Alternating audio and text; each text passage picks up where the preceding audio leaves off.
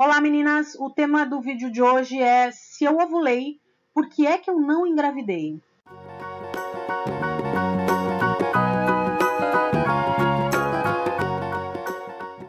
Antes de começar o vídeo, já deixa o seu like, se não é inscrito, se inscreve no canal e não esquece de tocar o sininho para receber a notificação de todas as novidades que a gente posta por aqui. A dúvida de muitas meninas que já foram ao médico, já fizeram todos os exames, não foi constatado nenhuma dificuldade fértil, está tudo ok, tudo direitinho, e de repente a gravidez não acontece. A dúvida delas é, tá, se eu ovulei, por que é que eu não consegui engravidar? O que deu errado, já que não tem nada errado comigo? A causa para que a gravidez não aconteça, mesmo com a ovulação comprovada, podem ser diversas. Existem vários fatores que, isolados ou juntos, podem explicar a razão para uma gravidez não ter acontecido, mesmo com a certeza da ovulação. Uma mulher jovem, entre 20 e 30 anos mais ou menos, ela tem, em média, de 26 a 30% de chances de engravidar a cada ciclo. Então, a coisa não é tão fácil assim como algumas pessoas pensam. E isso é uma questão de seleção natural. Imagine se em todo ciclo que houvesse ovulação, houvesse uma gravidez. Seria bem complicado. Então, começa... Claro que se você está tentando engravidar há algum tempo, você não vai ficar nada feliz com essa informação. É normal que a gravidez demore até 1 ano para acontecer. E aí fica a pergunta, mas o que exatamente acontece para que essa gravidez não vingue, não aconteça, não ocorra de fato? É a seleção natural. E essa seleção natural ela pode acontecer de diversas formas. Nós não ovulamos em todos os ciclos, muito poucas meninas sabem disso, mas nós ovulamos de 8 a 10 vezes por ano, o que quer dizer que de 2 a 4 ciclos não acontece ovulação e nem sempre o ciclo atrasa para sinalizar isso, tá? Como o corpo ele já está programado, ele já está naquele ritmo, ele vai seguir aquele mesmo ritmo, você vai menstruar no seu dia certinho, ou pode ser que atrase 2, 5 dias, até 5 dias de atraso é natural, é normal. Mas você talvez nem perceba que não houve ovulação naquele ciclo. Então, pode ser que a ovulação não aconteceu, você achou que a ovulação aconteceu, mas na verdade ela não aconteceu.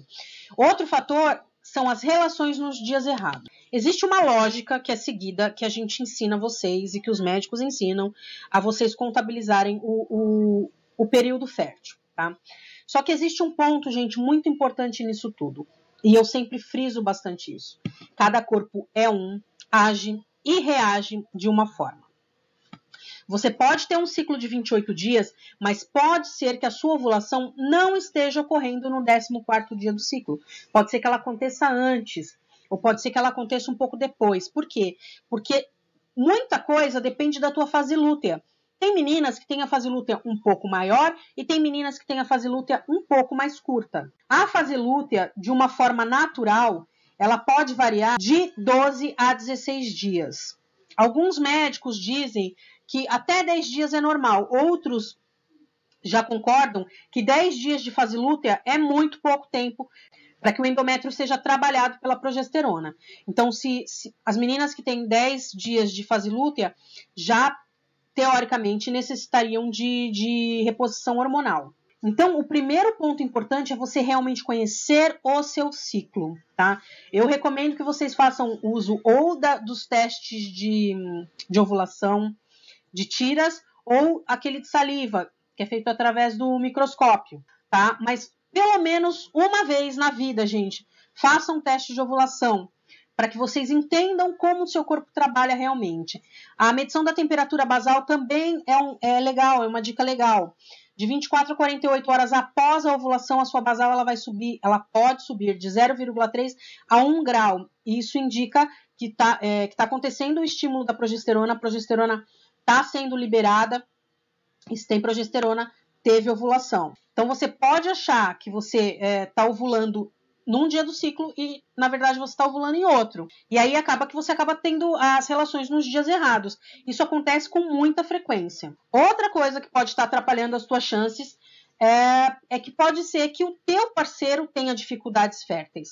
Se você tem tanto de algum tempo, é provável que você já tenha convencido ou o seu parceiro de livre e espontânea vontade, consciente de que a responsabilidade é dividida 50%, 50%, já tenha ido fazer um espermograma e cuidar da sua saúde fértil. Mas a gente sabe que muitos homens são resistentes a isso. Porque existe uma questão social muito forte dentro disso tudo. Os homens, eles têm medo de não conseguirem, de não serem férteis, né? E tem medo que as outras pessoas saibam disso, enfim. O nosso mundo é muito machista, a gente sabe disso, e isso influencia muito a cabeça dos nossos homens. E muitos homens se negam a fazer o tal do espermograma, que é super simples, super rápido, e que ninguém precisa saber. E hoje o legal é que chegou aqui no Brasil e a gente consegue ter um acesso mais fácil a isso, o espermograma caseiro da Confirme. Vocês podem encontrar aí pela internet ou mesmo nas farmácias. O seu parceiro pode fazer no conforto do seu lar, sem que ninguém saiba, e o resultado é bastante confiável. Então já é um grande avanço para aqueles homens que têm vergonha, que não querem ir até um laboratório para fazer um espermograma. Então, para as meninas que não sabem qual a real condição do seu parceiro, de repente, o motivo do insucesso é uma dificuldade masculina. Outro ponto que pode estar atrapalhando o seu positivo de chegar é uma falha na divisão celular. O que é essa falha na divisão celular? A gravidez, ela passa por várias etapas. Uma gravidez, para acontecer, né, ela tem que vencer várias etapas. Então, imagine você que o teu ciclo começa com a liberação de FSH, que é um hormônio que vai estimular os folículos, que vai fazer com que eles comecem a crescer. Folículos estimulados entram em ação o estrogênio. O estrogênio vai fazer com que esse folículo cresça cada vez mais e vai começar a secretar o endométrio, vai começar a espessar o endométrio para receber o embrião. Enquanto isso, o próprio estrogênio vai estimulando o LH e através desse estímulo, o LH vai desempenhando a sua função até que atinge o seu pico, amadurece o óvulo e acontece então a liberação desse óvulo, a chamada ovulação. Ovulação efetuada com sucesso, as trompas vão captar esse óvulo e é dentro das trompas que acontece a fecundação. Um espermatozoide, ele vai entrar pela sua vagina, vai entrar dentro do seu útero e vai nadar em direção às suas trompas. Lá nas trompas ele vai encontrar o óvulo e ele tem que penetrar dentro desse óvulo para a fecundação acontecer. Pode ser que ele não consiga chegar ao óvulo, pode ser que ele encontre algum obstáculo no meio desse caminho, uma sujeirinha dentro da trompa, ou um líquido proveniente de alguma infecção que surgiu por ali. Então, pode ser que haja uma dificuldade para que aconteça o encontro do óvulo e do espermatozoide, e assim a fecundação não vai acontecer. Seria uma possibilidade para você não engravidar. Outro ponto que pode atrapalhar o seu positivo é o espermatozoide não conseguir penetrar no óvulo. Isso é possível e acontece. O óvulo, ele é encoberto por uma membrana que protege ele ali. E a fecundação, para que a fecundação aconteça, para que o espermatozoide penetre no óvulo, ele precisa romper essa membrana. E às vezes essa membrana ela é muito resistente e impede o espermatozoide de entrar. Em outras vezes, o espermatozoide até consegue entrar no óvulo, penetrar, fecundar o óvulo. Mas quando chega a hora do zigoto, que é o óvulo recém-fecundado, quando ele chega no útero e ele precisa se livrar dessa membrana para iniciar a implantação no útero, às vezes ele também não consegue se livrar dessa membrana. Às vezes ela não está fluídica o necessário, ela não está maleável o necessário para que ou o espermatozoide entre ou depois o zigoto saia. Eu tenho um vídeo aqui. E tá vendo? Essa membrana, o óvulo precisa sair de dentro dessa membrana para se implantar no útero. Aí ele começa a se implantar. Como se resolve isso? Bebendo muita água e ingerindo ômega 3 e ômega 6. O ômega e o líquido, a água, vai ajudar essa membrana a ficar mais fluídica, mais maleável, e aí você não vai ter esse problema. Quando é feita a FIV, os médicos eles fazem um pequeno furinho nessa membrana para que o embrião consiga, o zigoto, né, consiga sair e se implantar dentro do útero. Como, obviamente, de forma natural, a gente não tem como fazer esse furinho lá nessa membrana, o ideal é que você ingira bastante água e consuma ômega 3 e ômega 6 para que essa membrana fique maleável o suficiente para que o zigoto consiga sair e se implantar no seu útero.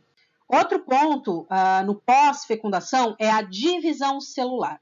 Se o óvulo ele não tiver qualidade ou se o espermatozoide não tiver qualidade, pode ser que a divisão celular falhe. Às vezes o óvulo tem qualidade, o espermatozoide também, mas por algum motivo acontece uma falha na divisão celular. Se acontecer essa falha na divisão celular, o seu corpo vai identificar que a coisa não deu certo, que não está perfeito, que não é legal. E ele mesmo vai eliminar esse óvulo, esse zigoto que não se formou corretamente. Outra questão importante é a falha hormonal. Podem acontecer distúrbios hormonais. São muitos hormônios empenhados no nosso ciclo menstrual. Muitos hormônios trabalham para uma gravidez a cada ciclo, porque na verdade, gente, os nossos ciclos eles não são feitos, eles não acontecem para que a gente menstrue, eles acontecem para que nós engravidemos. Então, o seu corpo todo mês ele se prepara para você engravidar. E aí, quando a gravidez não acontece, acontece a menstruação, e o endométrio acaba desabando, a menstruação acontece, para que um novo ciclo se inicie, uma nova chance de gravidez aconteça, para que você tenha uma nova chance de engravidar. Se o estrogênio não estiver desempenhando seu papel 100%, ele não vai espessar o endométrio tão corretamente quanto deveria. A ovulação pode até acontecer, mas pode ser que o endométrio ele não tenha a condição ideal para abrigar este embrião. Você pode ter uma deficiência de progesterona, e essa deficiência de progesterona, ela pode estar diretamente ligada ao nível elevado de estrogênio. Você pode estar produzindo um pouco mais de estrogênio do que o normal. E o excesso de estrogênio, ele impede a liberação adequada de progesterona. Sem progesterona, o teu endométrio, ele não vai alcançar a condição adequada para a implantação do embrião. E aí é nessa fase, justamente nessa fase de implantação, que pode tudo dar errado. O embrião não consegue se implantar, e o endométrio manda a informação pro ovário, que é onde está o corpo lúteo, que é aquela cicatriz que se forma no folículo que foi liberado o óvulo. Aí o endométrio avisa o corpo lúteo lá, ó amigo, para de mandar progesterona porque não aconteceu a gravidez. Aí o envio de progesterona cessa e a menstruação mais uma vez acontece. Mas na maioria dos casos, esse envio de progesterona já era deficiente. A progesterona ela não foi enviada na quantidade ideal para que o embrião conseguisse se implantar. Uma das razões é justamente o aumento do estrogênio. E é importante. E isso pode ser uma causa pontual, que acontece em um ciclo isoladamente, ou um ciclo ou outro, ou pode ser um problema que você tenha todos os meses. Por isso é importante fazer um acompanhamento médico sempre e voltar no seu médico a cada 6 meses no mínimo. Infelizmente, a gente sabe que 70% das gestações falham justamente na implantação. Às vezes o útero não está vascularizado adequadamente, e aí a progesterona ela não é captada como ela deve ser, muitas vezes a progesterona não é enviada de forma adequada. Essa semana passada eu fiz uma postagem lá no blog muito importante sobre isso, inclusive sobre a suplementação de iodo. Eu vou deixar para vocês aqui no box de informações, eu recomendo que todas vocês leiam, porque são dicas e informações que dificilmente vocês encontram em outro lugar. Foi uma pesquisa bem grande que eu fiz durante algum tempo, eu vi uma moça falando num blog sobre isso, e eu falei, puxa, vamos ver até onde isso vai, né? Qual a dimensão disso tudo. E aí eu fiz uma pesquisa bem grande, obviamente, eu reduzi isso numa linguagem mais simples, mais direta e mais fácil para vocês. Mas tem muita informação útil lá que eu acredito que vai ajudar muitas de vocês. A maioria de nós nem faz ideia de que pequenas coisas, pequenas mudanças e coisas que a gente às vezes nem faz ideia possam fazer diferença no nosso dia a dia, na nossa vida. É importante sempre fazer um acompanhamento médico. Mais uma vez eu venho dizer, não utilizem dica nenhuma para tomar seja lá o que for, sem conversar com o seu médico. A automedicação é perigosa e você pode arrumar um problema ao invés de achar uma solução para o seu caso. Outra coisa que eu quero falar para vocês é que eu criei lá no Facebook um grupo fechado, onde vocês têm mais privacidade para fazer as suas perguntas, para tirar suas dúvidas, para trocar experiências, para ter uma interação. As outras pessoas não vão saber o que está se passando. As meninas estão se ajudando bastante, está crescendo, está super legal, eu estou super feliz e eu convido vocês todas a fazerem parte desse nosso grupo fechado lá no Facebook. O grupo também se chama Mãe à Flor da Pele, mas eu vou deixar o link no box de informações para vocês também. Então é isso, meninas, um beijão para todo mundo, pé no chão, esperança no coração, até o próximo.